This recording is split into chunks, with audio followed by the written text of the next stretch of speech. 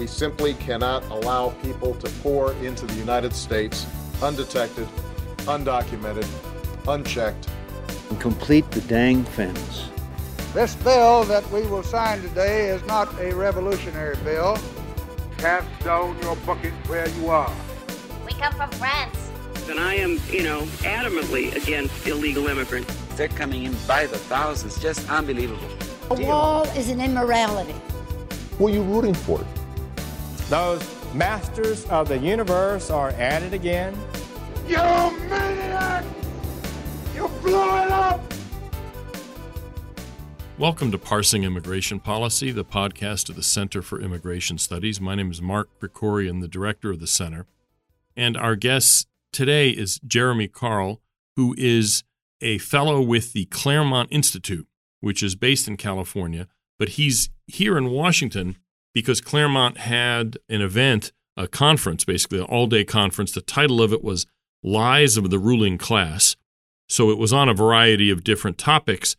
But Jeremy presented a presentation on the immigration issue, specifically on this idea of a nation of immigrants. The presentations, as far as I know, aren't online. They're sort of preparatory for a book. Will be put together for a book at some point in the future. But I thought it would be good to have Jeremy come in and talk about basically what did he say in this presentation, give us sort of the short version of it. Jeremy, thanks for coming in. So what about nation of immigrants? Aren't we a nation of immigrants? What's your problem? I must be a bad person. Well, I mean, we're certainly a nation with immigrants, and we're a nation that has had immigration. I mean, those two things are indisputable. But that's a very different thing than being a nation of immigrants. And the kind of entire ideology behind a nation of immigrants, and even more particularly the verbiage around a nation of immigrants, is a mid-20th century invention that appeared first in a book by John F. Kennedy. I should say he didn't really write it, which is sort of important. We might get to later, but he didn't write Profiles in Courage either. He didn't write Profiles in Courage. He got a lot of credit for things he did not do, but his name was on it. That kind of gave it common parlance. And this is still when he was a senator, right? This was in the late 50s, I believe. Yes, 1958 was the first edition, Right. And then after he was assassinated, they came out with a second edition, and all of this was done very much with an eye, the 58 to his presidential run in 1960, attempting to go after the northern ethnic vote, which at this time meant, ethnic Europeans, Polish, Italians, Poles, etc. Right. Very conscious strategy on Kennedy's part. And then the 1964, very much with an eye toward getting a new immigration bill, which became the infamous, at least to us, Hart-Celler Bill of 1965, which totally transformed the nation's immigration system in ways that even the people who put it forward, I don't think, really anticipated. And the interesting thing is, if you read the book, this is Jack Kennedy's Nation of Immigrants book. I mean, in there it specifically says, I forget the quote, I've used it before, but something to the effect of, the days of open, unsettled land and covered wagons and all that stuff means our mass immigration era is over now, but it's an important part of our past or some such thing like that. It's the exact opposite of the way they tried to use it politically. Absolutely. And I think the other interesting thing, not totally stunning for where it was, but given that Kennedy was a Democrat and kind of attuned with his ear to the ground, it's exclusively focused on European immigration almost. And Mexicans who had been in the U.S. in various parts, I mean, if you go back to New Mexico and Arizona and parts of Texas for quite a long time as immigrants, and were coming in increasing numbers through various agricultural guest worker programs, et cetera, do not feature into this at all, which really shows just how electoral a program this really was. Interesting, yeah. And obviously Chinese and Japanese, were they nowhere in there? Exactly. I'd have to go back and read it. But. Interesting. So in other words, in a sense, Jack Kennedy himself saw it as electoral outreach. And then after his assassination, it was used really as a kind of propaganda tool to try to get immigration law changed. Absolutely. And there's not a coincidence that Ted Kennedy was really one of the congressional leaders who made a number of statements that have sort of proven to be dramatically false on Hart-Celler in the wake of this, saying, it's not going to change the demographics and it's not going to be a big deal. And he specifically said it's not going to lead to the settlement of 1 million people a year into our cities. It's like, well, that's exactly literally what it's doing. So, right. So what in your presentation, what did you talk about? in more detail about this or what? Sure. Well, so that's part of it. But let me kind of back up first and talk about kind of more deeply the question, which is to say that we're not a nation of immigrants, but we're a nation of settlers. And that is to say that the original people who came to America, the original Europeans at least, obviously the Native Americans were still here, but they weren't coming here to join Native American society. They were coming to build. They weren't coming as immigrants. Because an immigrant comes to a pre-existing society. Right. And they were coming to build a new society. Now, that isn't to suggest, of course, that Native Americans did not have their own culture, their own civilization, that they weren't here or anything like that. It is to say simply that that was not what people, the Europeans who came here, were there to join. And the net result of that, of course, was there was times of cooperation, there were times of conflict, there were atrocities on both sides that we can mention. But ultimately, the overwhelmingly predominant society that we built, especially pre the Hart-Celler immigration law, was one that was a unique society that descended from these original settlers. And let me kind of go back and kind of talk a little bit about this more in historical context. So it's notable that when de Tocqueville came to the U.S. in about 1830, and this is 210 this is the years. French political scientist and Correct, writer. thank you. Right, Sorry. who wrote Democracy in America. He wrote Democracy in America, really probably the most famous book, certainly by any foreigner, I think, written about the American political project. But when he came here in 1830 to write this book, the word immigration is not mentioned even once. Really? Or immigrant. Interesting. And it wasn't, of course, because there was no immigration or immigrants in America at that time. Although I think it is important to note that at this point, 210 years now after settlement, there's a longer time between the initial European settlement and de Tocqueville than there is between de Tocqueville and us. So this is quite a long time, a majority of American history that essentially the overwhelming kind of settlement in the U.S. was really from Great Britain. I mean, at the time of the Revolution, I don't know exactly what it was during the time of de Tocqueville, but at the time of the Revolution, it was about 85% British, it was about 9% German and 4% Dutch, and then small amounts of other things. But plus the slave population. Yes, obviously. I'm sorry. Very, yeah. very important to note. And then enslaved African Americans. And so that is, who properly and of themselves should not really be thought of as immigrants either. Right. Kind of insulting to that experience. Right. And in fact, Kennedy kind of messed that up in his book. If you sort of read about how he talked about it, it's like, well, I don't totally know that that's how I describe the experience of being enslaved and taken across the sea as an immigration experience. Essentially, they were part of the founding stock of the country. Of course. I mean, they've been with us as part of the American story for time immemorial, but I wouldn't describe what they did exactly as immigration. Absolutely. But anyway, so you go to de Tocqueville, and there's actually been some papers even written about, well, why didn't de Tocqueville talk about immigration or immigrants at all? And actually, in reading a couple of these, I mean, what it sort of comes down to is that it wasn't their way of thinking about it. It was a small number, relatively speaking, at this point. Right, yeah, because this was before the Irish potato famine, when really kicked off immigration. Right, the Irish potato famine and then the failed revolutions in Europe in the 1840s, of 1848. In the wake of that, we began to get the real first mass immigration to an independent America at that time, and the mass immigration of kind of British people in significant numbers. But for de Tocqueville, this wasn't a big issue. So you sort of start with that. And then I think the kind of conjoint thing that we have to talk about, and I think this also played into probably how de Tocqueville saw it. There's a very famous American historian named Frederick Jackson Turner. And Frederick Jackson Turner, I mean, arguably, certainly the most prominent American historian of the late 19th century, and still has quite an influence today. And he wrote a book called The Significance of the Frontier in American History that was based on a talk that he gave to the Organization of American Historians in 1893. And the significance of that particular date was that it was in 1890 that the Census Bureau finally declared the American frontier closed. And so there was a sense in which... And just what that meant was there really wasn't a frontier. In other words, there were patches of places that hadn't really been settled, but there was no actual kind of edge of settlement that was moving anymore. Correct. And that basically, for the most part, America was kind of settled. There wasn't as much of a settler experience anymore. It was more of an immigration experience at that point where people were coming to society. However, I think it's important to note, even with that, and I will just go back even to my own mother, just to give an example. My mother was born in Phoenix, Arizona in 1941. At that time, Arizona had been a state for less than 30 years. Before that, we hadn't even had it as it was an organized territory, but that was it. It wasn't even fully part of the U.S. It had 60,000 people. For any of you who've been to Phoenix when your mother today, was born, there were only 60,000 people. There were only 60,000 people living in Phoenix at the time. Oh, in Phoenix, okay. Yeah. I like to tell my mom, I'm not going to say you're old, but the neighborhood, the house that you moved into new when it was 3 is now part of a National Historic District. But my mom's only 80, but that remains the case.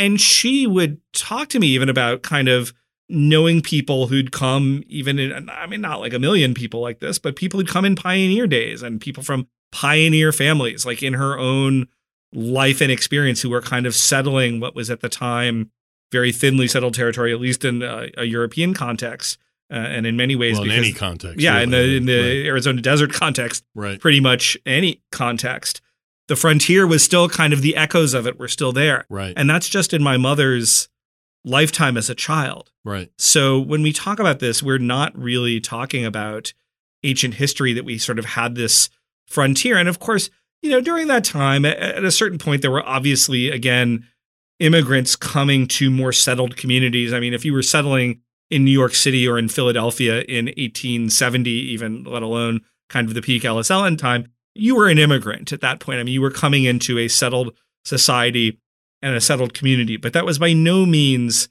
the universal American experience, even at that point. Mm-hmm. And so the point is, for the long, long time, in the majority of American history, we were really a nation exclusively of settlers. Then we went to a kind of mixed economy, if you will, of settlers and immigrants, but in no way a quote-unquote nation of immigrants.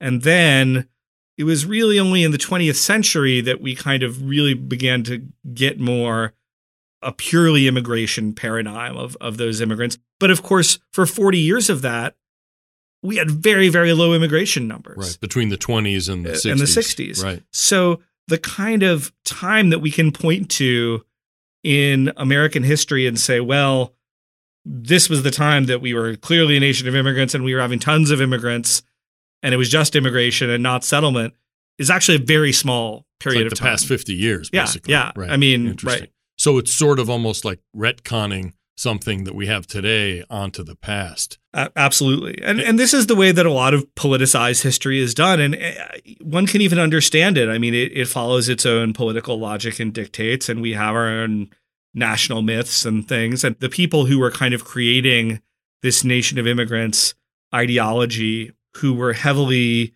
particularly Jewish and Catholic immigrants, if you kind of look at the history of like who put together Kennedy's book, who was lobbying for it, who were lobbying on Hart-Celler. Well, who was Emanuel Celler himself. Yeah, who was Emanuel Celler himself. Right. Again, a totally understandable desire to say, hey, like, we are part of the American story, which is true, obviously. And not only that, we've been a part of this story from time immemorial, or this story is like always been the American story. And that's where it begins to get a little bit more into propaganda. That doesn't mean the people who advanced that were bad or were doing it for nefarious reasons. As compared to some of the rhetoric around immigration today, it was actually quite healthy of them saying, hey, we want to be really American and we want to be treated like we're really American. So in that sense, that it's a healthy phenomenon. But yeah, that doesn't mean that, just to interject there, sorry to interrupt, I call that Martin the Armenian history. And what I mean by that is there was in the records at Jamestown, there was the record of a guy named Martin the Armenian in like 1618, I think. So it's before the Pilgrims even arrived in Jamestown. He was sent over by the British king. He was Armenian from Iran, and to try to get silk cultivation going in America because they figured that would be, give it a try. Didn't work. He disappeared. But for the longest time, Armenians, to sort of make the point that they were also here all along, would talk about Martin the Armenian. Poles do the thing with Kosciuszko, who of course participated in the revolution and all that sort of thing. So in a sense, it's almost quaint nowadays to see this kind of analysis. Of course. And you could do the same thing with Jews or Italians. Sure. Again, the Martin the Armenian story is new to me, not obviously new to you since you're Armenian, but this was a trope almost, if you will, but a healthier one than where we were. But again, you have to distinguish that from what actual history was. And that's what I was really trying to do in my talk. Interesting. Yeah. And Sam Huntington wrote about this, obviously, in a good deal in Who We Are, or Who Are We? Who Are We? Yeah.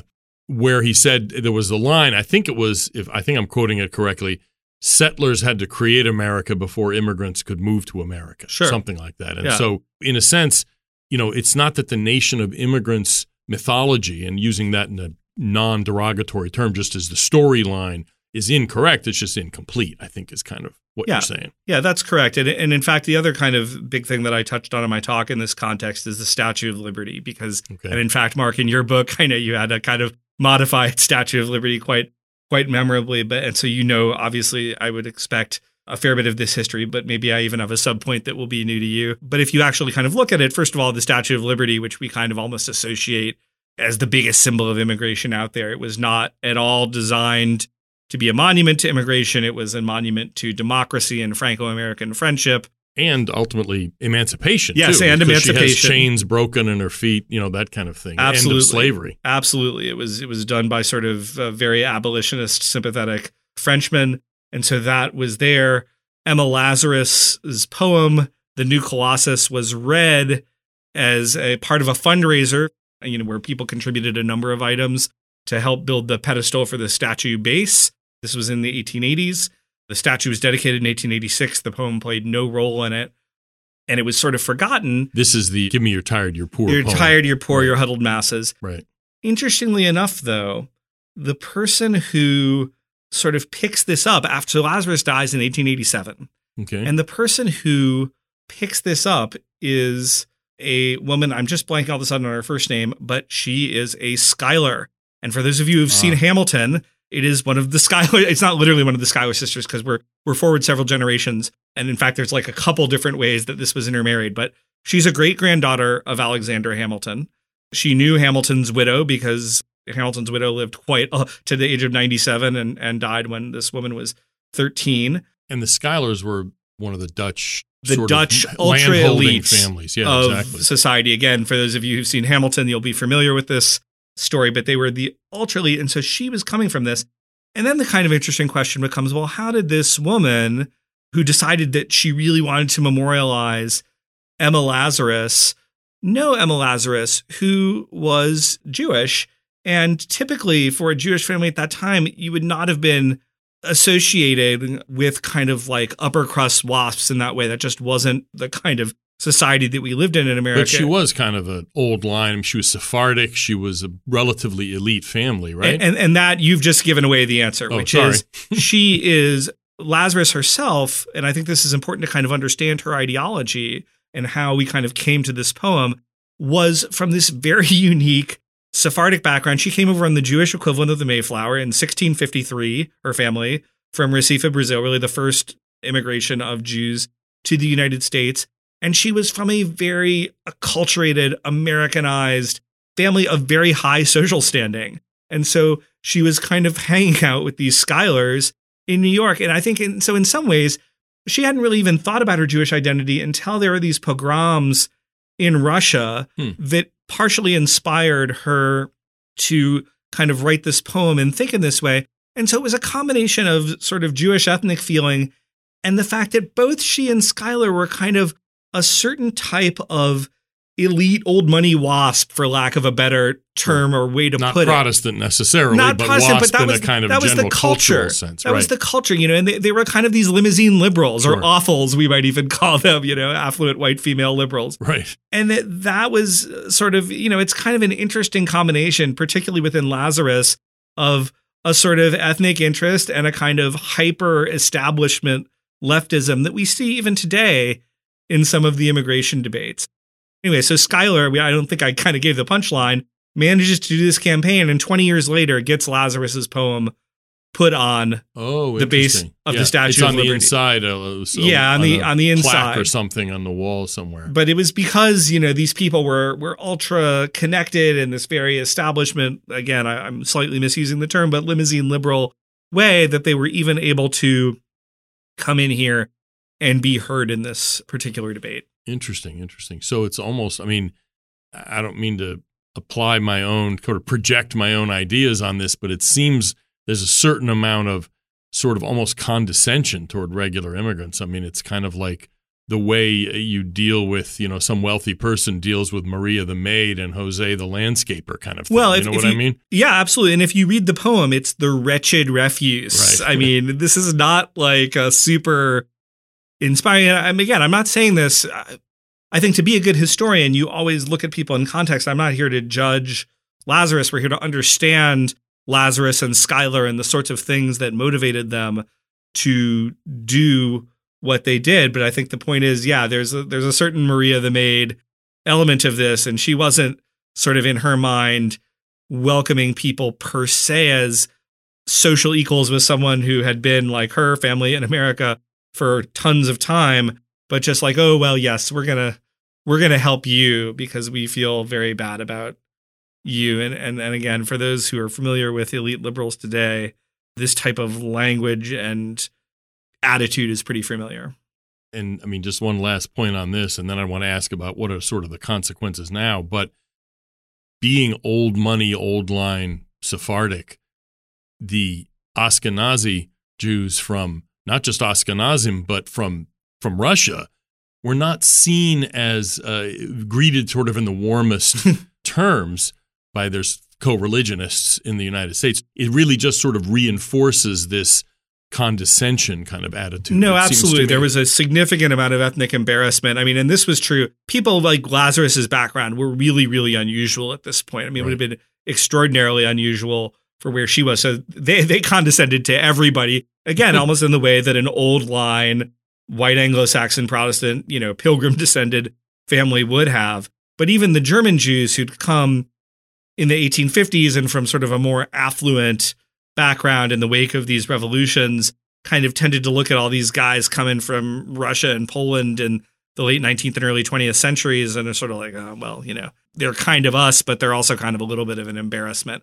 And I think there's elements of that in the poem and in Lazarus's attitude ultimately. And I mean, not to get too far afield, but the slur applied to Jews was actually invented by German Jews applied to Russian Jews because when many of the Russian Jews coming were illiterate, and then what you had to do was make an X on the paper.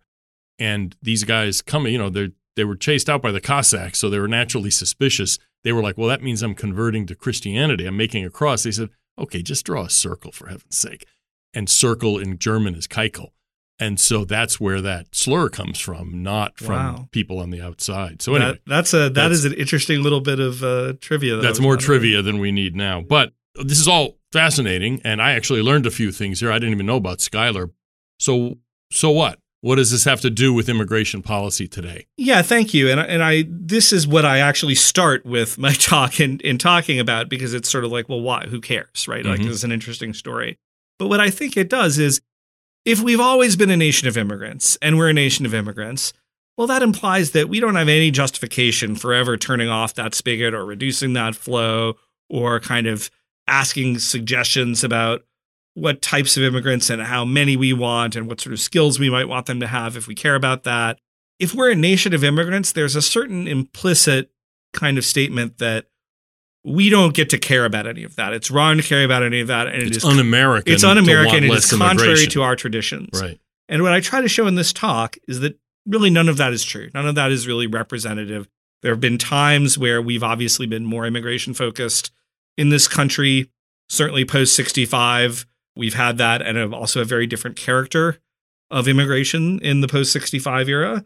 But that for long periods of time, in fact, most of American history, it's not really the most accurate way to understand the American experience and even the American migrant experience, the folks coming here.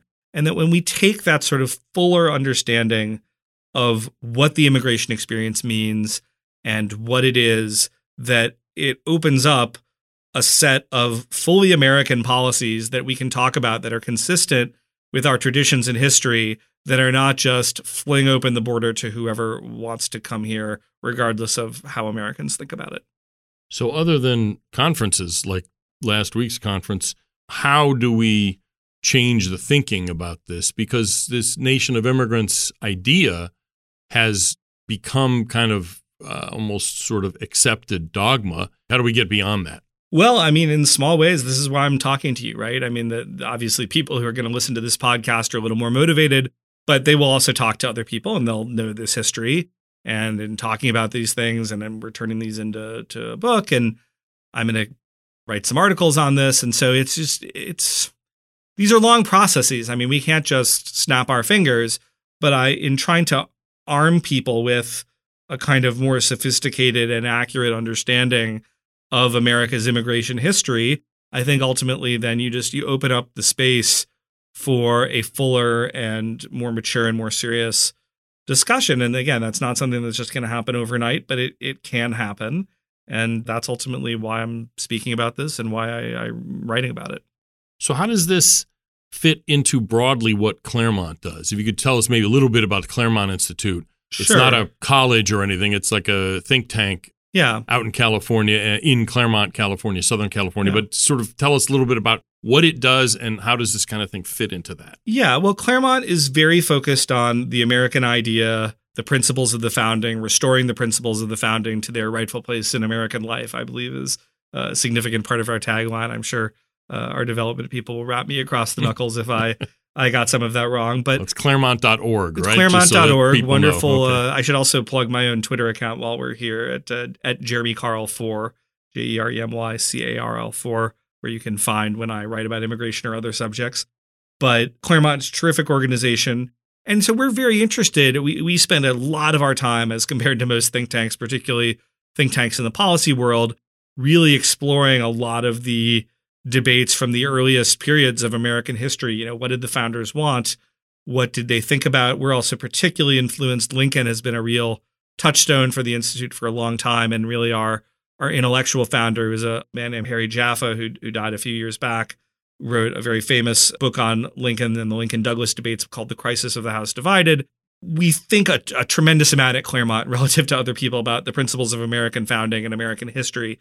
And so I think thinking about our national identity in this way, in a sort of more historical way and a more historically accurate way, in what it means to be a nation, what it means to be unified, how the founders thought about kind of like what Americanism was and what should be American, is kind of part and parcel where it comes into these sorts of debates. Claremont's sort of the heavy-duty publication is Claremont Review of Books, correct? Correct. So we have the Claremont Review of Books, and then we have a publication that is increasingly influential online called The American Mind. Which is shorter pieces usually, right? Which is usually shorter pieces and a little more edgy, for lack of a better term. Claremont Review of Books, again, I can say, I said this even before I joined up with Claremont when I was still at the Hoover Institution.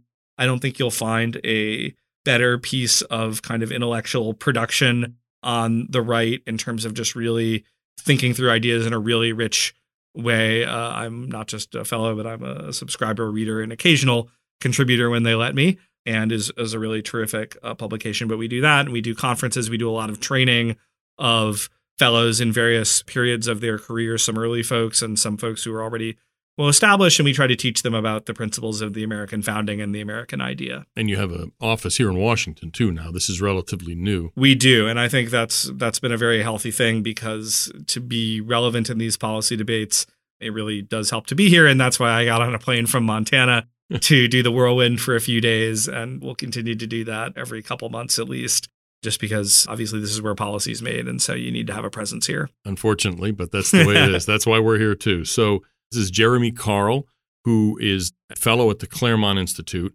about a presentation he made at a conference here in D.C. on the Nation of Immigrants idea. Will you be writing like a short version of it for American Mind too? I will be. So I probably will do something for American Mind. There'll definitely be a book chapter of this and some other things. And I should mention, I think we were talking before we went on the air, I do think they are going to be posting the videos of these presentations online. So you could probably go to the Claremont website and check it out. Yeah, they might not be up by the time we post this, so we probably can't put it in the show notes. No. But you can go to claremont.org and it should be there. Yeah, we will have it up there in the Center for the American Way of Life, which is the name of our DC center. Okay, excellent. Okay, well, thank you, Jeremy Carl from the Claremont Institute. Maybe when the book comes out, we'll have you back to talk about it some more. Absolutely. Pleasure to be with you, Mark. And finally, I wanted to draw your attention to two things that were published on our website this week, CIS.org. One was a report on the size of the foreign-born population by our Director of Research, Steve Camerata, and Karen Ziegler, part of his number-crunching team. And what they reported was that the foreign-born population, the total number of immigrants, legal, illegal, everything all put together, reached 47 million in April. This is the largest number ever in history. And that in itself, the largest number, isn't that surprising because the population obviously gets bigger overall anyway. But it's approaching the highest percentage ever within a few more years, unless there's some change in policy. The percentage of foreign-born people, and again, that's not the kids of immigrants, that's just people who were not American citizens at birth, people who came here, will be the highest percentage ever in American history and just keep climbing after that. The other interesting thing is that from this report, Steve and his team concluded that the total foreign-born population has increased by 2 million people just since January of 2021, when Joe Biden was inaugurated as president. So during Joe Biden's term so far, and it's only been, 16 months, has increased by 2 million. And of that 2 million, something like 2/3 were illegal immigrants. Even though legal immigration is clearly a much bigger deal, overall, the large majority of immigrants are legal, and the impacts that immigration has on America is mainly caused by legal immigration. Nonetheless, in this space of less than a year and a half under Joe Biden, 2/3 of the increase in the total foreign-born population has been driven by illegal immigration, and we see that at the border crisis. And that brings me to the other point, a blog post that Todd Bensman wrote. And what he did was, he lives in Texas anyway, and so periodically, even though he's got plenty of things on his plate, he goes to the border to see what's going on. And remember, Title 42 supposedly was going to be lifted in late May, even though that was put on hold by a federal judge. But Todd wanted to go down and see what was going on. Was the expectation that Title 42 was going to be lifted increasing the flow, or what were people thinking? So we went to Del Rio. Remember, this is where all those Haitians were under the bridge last year. So it was a relatively sleepy part of the border that has become much busier. And what he found was that basically Title 42 isn't really applying to almost anybody except Guatemalans and Hondurans. And that he talked to all kinds of Cubans and Nicaraguans, Peruvians, and others who were exempted from Title 42. And what he saw there was basically a round-the-clock conveyor belt of Greyhound buses and airplanes, because there's a small airport there as well, shuttling people who have come and turned themselves into the Border Patrol, processed, as the administration says, and then just let go. And, maybe 5 years from now they'll have a asylum hearing, or maybe not. The point there is that even though Title 42 is nominally still in place, the administration has made so many carve-outs, has exempted so many categories of people from it, that it's lost its deterrent effect. It just doesn't do any good anymore, because the administration is simply not applying it to the majority of the people who are apprehended or encountered, under the PC term you now have to use, at the border. So the illegal population is going to continue increasing. And when Steve and his team do another update on the total size of the foreign-born population, maybe in a few months, we're likely to see, continued large share of the growth in the total immigrant population being driven by illegal immigration caused by President Biden's policy choices. This is not the weather. This is not the tides or the continental drift. This is specifically caused by a series of policy decisions, some of them predating Biden, but Biden took a border that was basically kind of stable. It wasn't fixed. There were a lot of problems, but it was stable under President Trump, and the Biden administration broke it. And now they're surprised at having to deal with the consequences.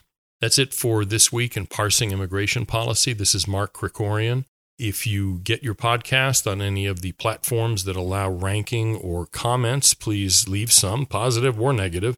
And if you have any comments you want to direct to me specifically, feel free to just email me at msk@cis.org. I hope you tune in next week. Thanks.